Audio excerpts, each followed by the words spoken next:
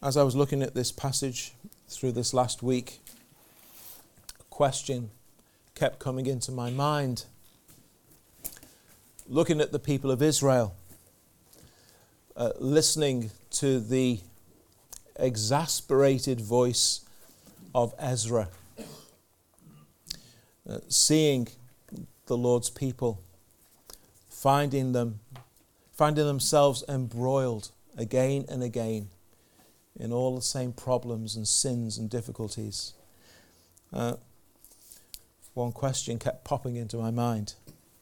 Perhaps one day we'll all learn. Perhaps one day we will. Well, please have that chapter open and let's just consider some things we can learn here. Well, first of all, Ezra, having not long arrived back in Jerusalem, discovers that things are not well. Indeed, he discovers that things are a good deal worse than he might have hoped they were.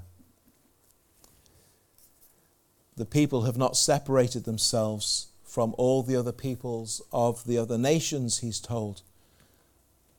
Some of them have taken daughters as wives. Some of them have taken sons as husbands. And this is a great trespass in God's sight. Now, for those of you who aren't familiar with Old Testament history and the story of the Old Testament and what it is that's actually being brought to Ezra's attention here, when you read this kind of thing in today's world and in the climate of today, people might immediately jump on the wrong bandwagon thinking that this is some kind of racial or ethnic issue here. But it isn't. Not strictly speaking, it isn't. You read of some earlier in the Old Testament. There are men, revered men in the Old Testament, who had wives who were not of Jewish descent. Moses had a wife called Zipporah. She came from Midian. Boaz married Ruth. She came from Moab. But they were not like Solomon. When Moses took Zipporah and Boaz took Ruth, they were not ladies who brought with them all of the sin of their home nation. But for Solomon, it was a very different story. We read in 1 Kings chapter 11 about Solomon. He loved many foreign women. And the daughter of Pharaoh mentions all kinds of nations that they came from. The nations of whom the Lord had said to the children of Israel, "You shall not intermarry with them, nor they with you."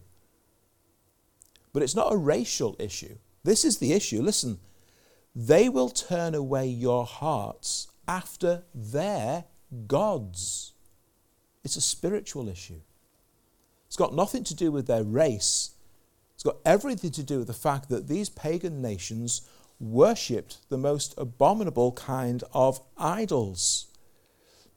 It's a worship, of course, which they'd invented for themselves. But Solomon, when he was old, we read, his wives turned his heart after other gods. That was the issue. His heart was not loyal to the Lord his God, as was the heart of his father David. That was the very thing that God had wanted to keep his people from. That's what the law was for. But Solomon fell for it, as deep as any man has fallen for it. The conclusion? Solomon did evil in the sight of the Lord, did not fully follow the Lord, as his father David had.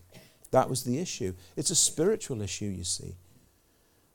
So back in Exodus 34, we hear God speaking to his people.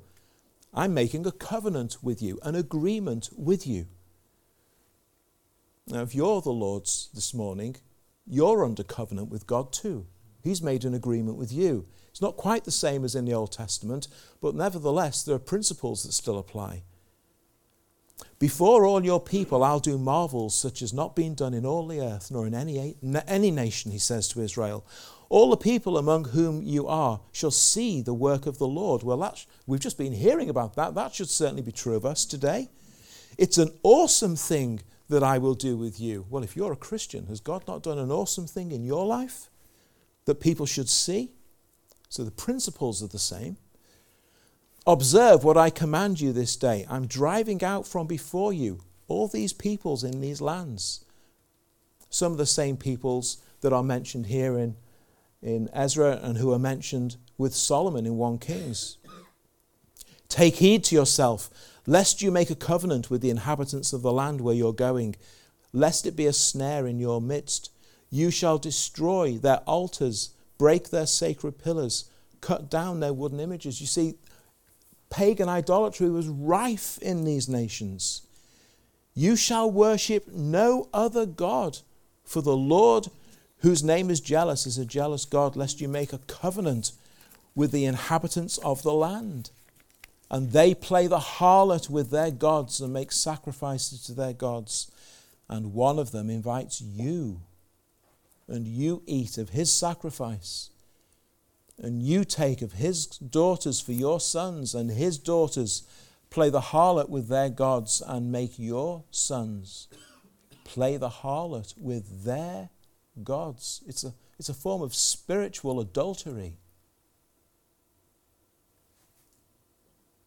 Gets repeated in Deuteronomy, talking about when the Lord brings them into the land of Canaan that they're going to possess, the land that God has promised. God's going to deliver them into that land. Make no covenant with them, Deuteronomy 7. Don't show them mercy. No marriages with them. Same things all again.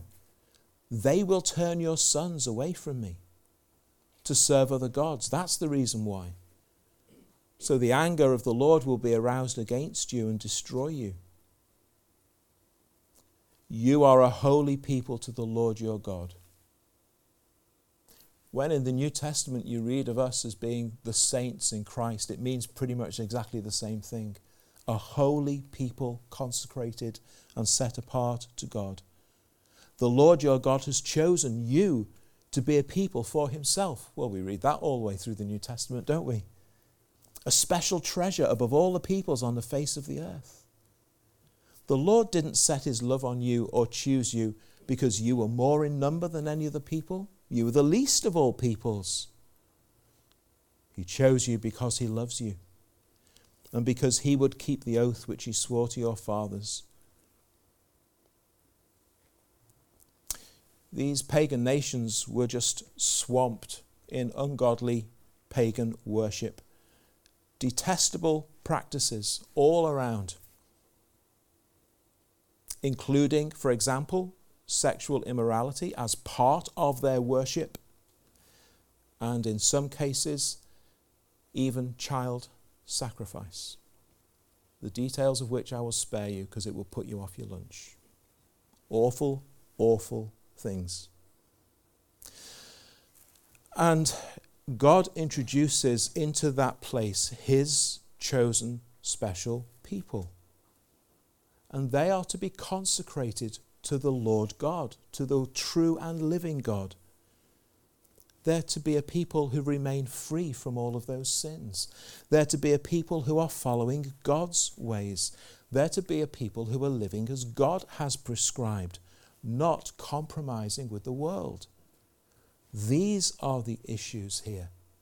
It's got nothing to do with racial purity and all of those kinds of things. It's all to do with spiritual purity. Those who would come in from other nations and repent of their sins and put their trust in the Lord God of Israel, they were welcome. They could join. Just as in that great story of Ruth with Naomi. Now, of course, these same themes and principles are found all through the New Testament for Christian believers, aren't they? We're the saints of Christ, the children of God. his called out ones, separated to himself, to be distinct. And the issue is not about not having any kind of physical contact with the world. It's not about never having any kind of social interaction with people out there. No, actually, we're to go into the world. But we're to go into the world to be witnesses and ambassadors. But in doing so, we're not to be conformed to the world, and we're not to be yoked or attached to the world in a way that compromises either our lives or our message. Clear, distinct Christian living is the theme of so much of what Paul says in his letters, for example, so much of what Christ teaches us in the Gospels, and is the same principle that God is operating amongst his Old Testament people in the land there. Because one who professes faith in God, one who professes faith in Christ, lives a certain way. So those first exiles have gone to Jerusalem, they've rebuilt the temple, and they're worshipping there. But for some of them, it's not all of the people, but for some of them, including some key figures amongst them, they're not living the right way. They're turning up for worship every Lord's Day, but their lives are a mess. And this is why they need a man of the word like Ezra to go back, to take the word of God back to them. You see, let's think of it like this. Which would God be more pleased with amongst his Old Testament people? Right living with no temple, or a temple accompanied by wrong living? You know the answer to that. Now, of course, actually what God wants them to have is the blessing of both of these things. He wants them to have the blessing of right worship accompanied by right living.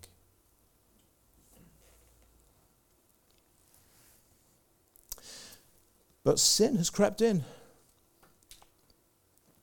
And what Ezra shows us here is whenever sin is found, and especially when sin is found amongst those who are the professing people of God, and all of us will struggle with certain aspects of sin, but Ezra shows us it's not to be taken lightly, and it needs to be dealt with.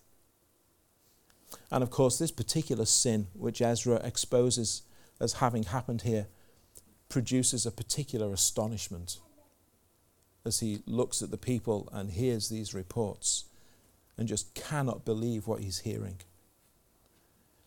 Because what he sees in these people is lessons not learned. Lessons not learned.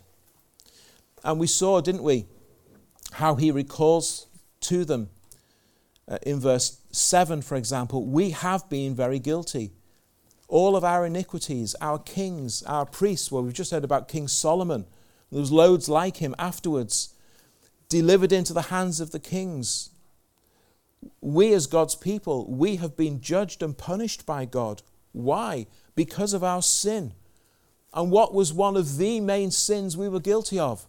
It was breaking this very law of God, that we've become just like everybody else when we're supposed to be separate and different. And we thought we knew better. And we thought, that's really not important, that part. And I can handle it. And none of us could. And we can so easily find ourselves with those same thoughts and feelings as the Lord's people today. This really isn't that big a deal. But with God it is. I can walk that tightrope and not fall off. No, you can't. All the things that we did is why we found ourselves in Babylon, the place we've just come from. Turning their backs on God and his law to compromise with sin. The very thing that brought God's judgment on them in the first place. One of the main things that resulted in exile in Babylon. And after just a few short years back in Jerusalem, they're at it all over again. And Ezra just cannot believe it. No wonder the Bible uses the word astonished. What are these people like? Or maybe you're not so astonished actually as Ezra was. Maybe actually you recognize something of this in yourself as well.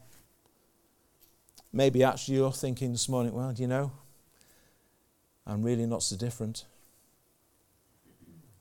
Even amongst the Lord's people, the lure, the pull of sin can still be far stronger than we would ever care to admit. This is one of the reasons why the Apostle Paul, for example, in his letters, brings so many strong exhortations that believers pay attention, remain diligent in keeping yourself from those former sins from which you've been delivered and rescued in Christ. Such were some of you, but you're washed and sanctified and justified.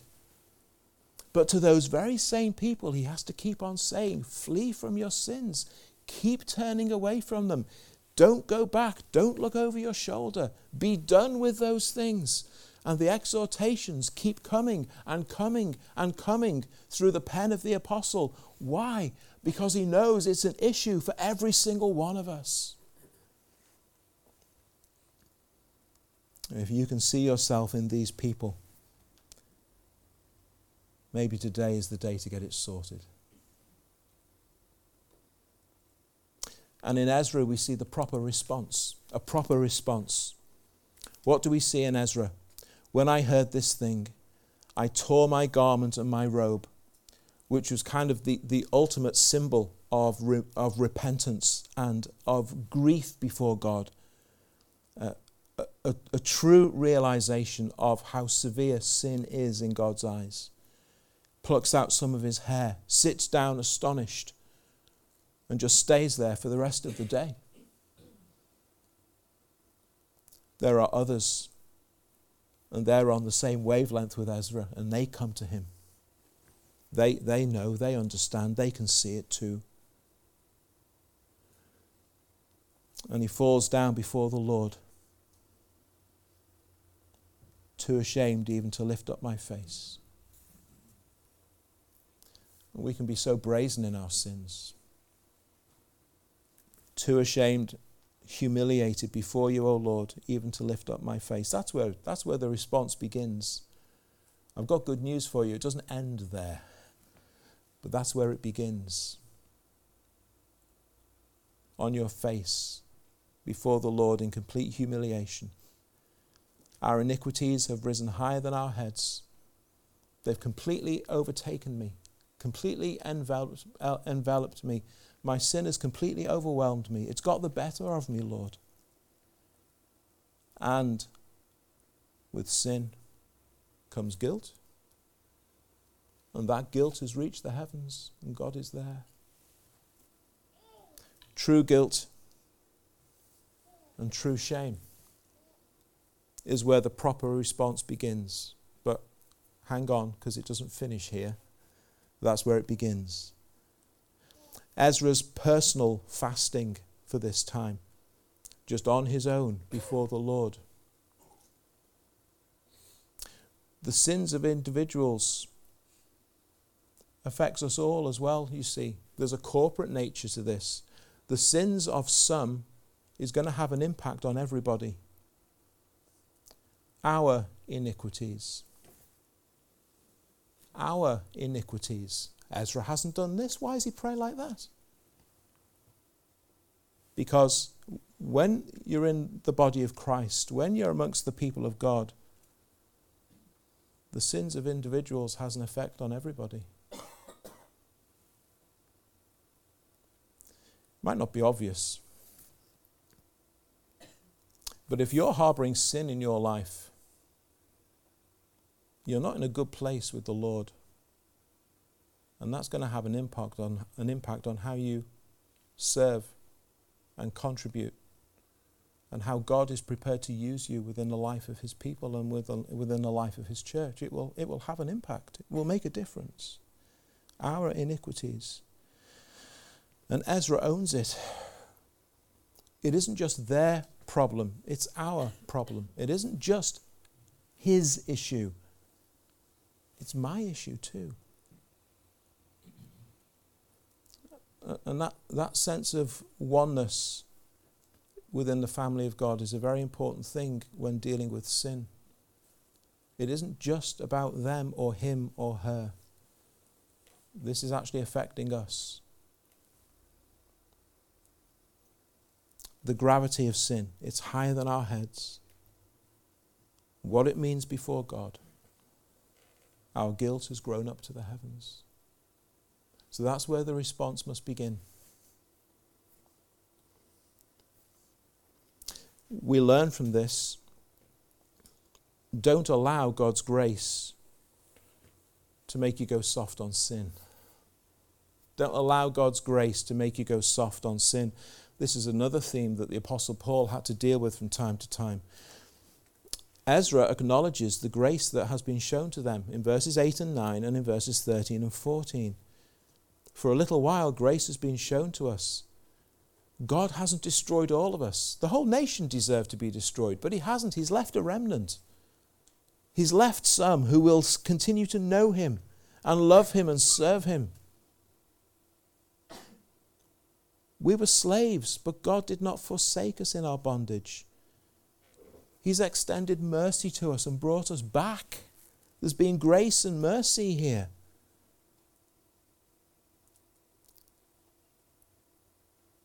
You, our God, have punished us less than our iniquities deserve. Mercy and grace in God. It's right that as believers, you should have full assurance of your salvation. And it's right that as a believer, you should make much of God's grace. But don't allow that to let you go soft on sin. It's true that you're fully justified now before God in Christ and that there is nothing that can change that ever. And it's true that that is through no merit of your own. But don't allow that to let you go soft on sin. It's true that in Christ the old has gone and the new has come, and that there is no condemnation to those who are in Christ Jesus. But don't let that allow you to go soft on sin. That was their mistake. You can open up your Bible and learn. Oh, that the Lord would help us to learn from his people of old. Don't suppose that sin doesn't matter anymore now that you're saved. And because of grace, it should actually make us even more keen to make the difference count.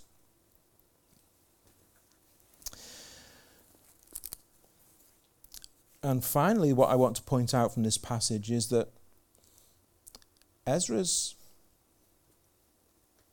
kind of assessment of everything is correct. But God still extends grace. Ezra is correct, but God still extends grace. The chapter concludes with these words, O Lord, you are righteous. Here we are before you in our guilt,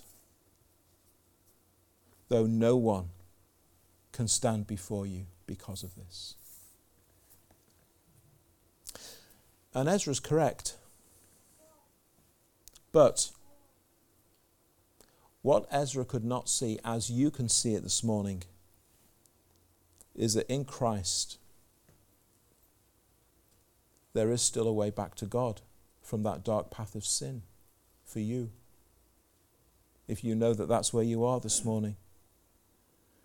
What Ezra sees at verse 15 is the true sinfulness of sin. What Ezra sees at verse 15 is the full extent of sin.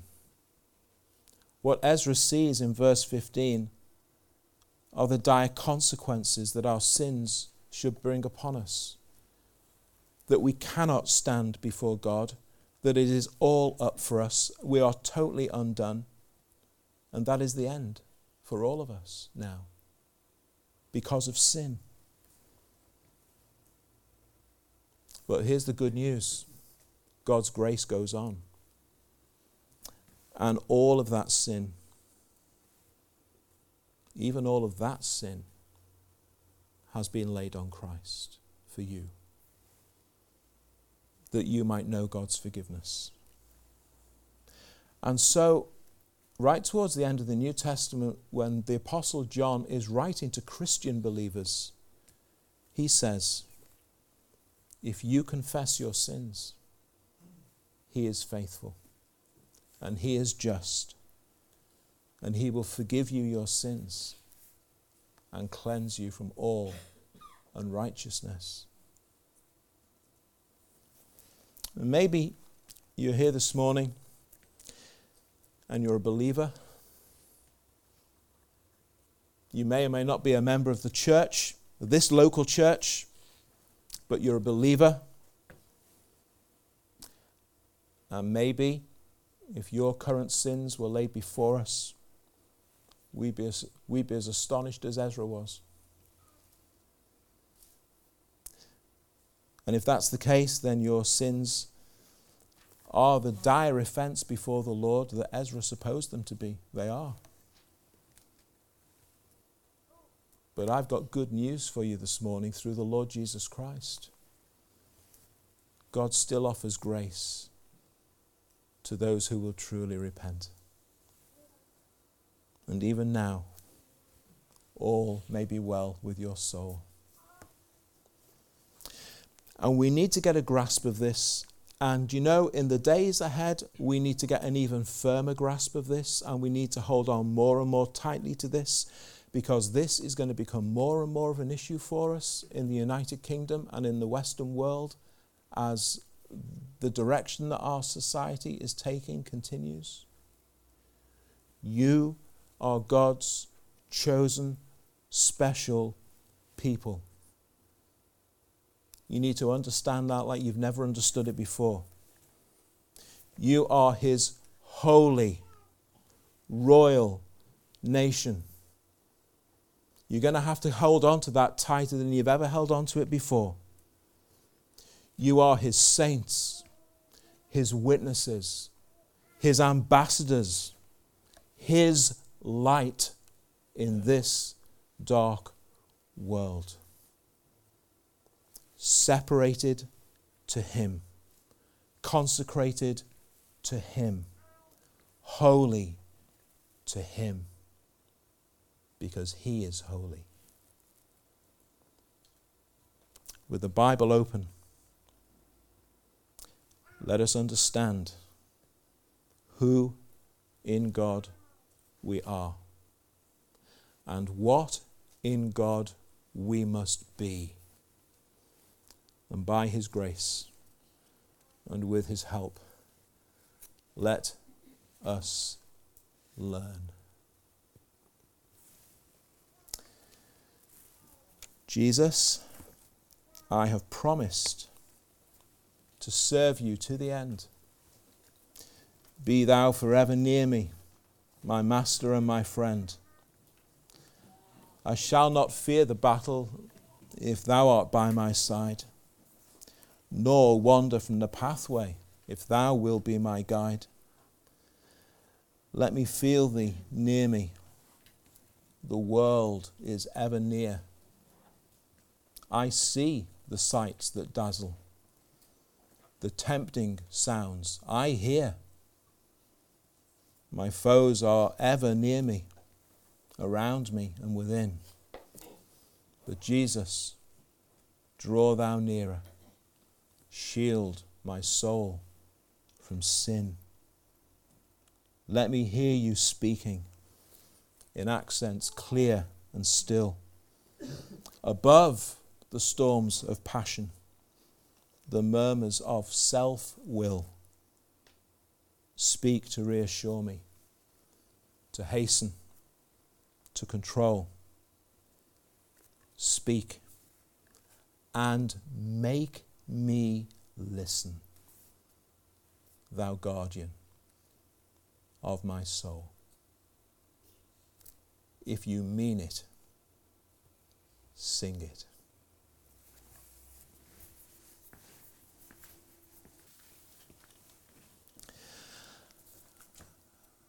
Our Lord and our God, you have loved us and chosen us and called us. You have changed us and remade us. Oh Lord, keep us and guide us for your own, for Christ's sake, and to your glory. In Jesus' name, amen.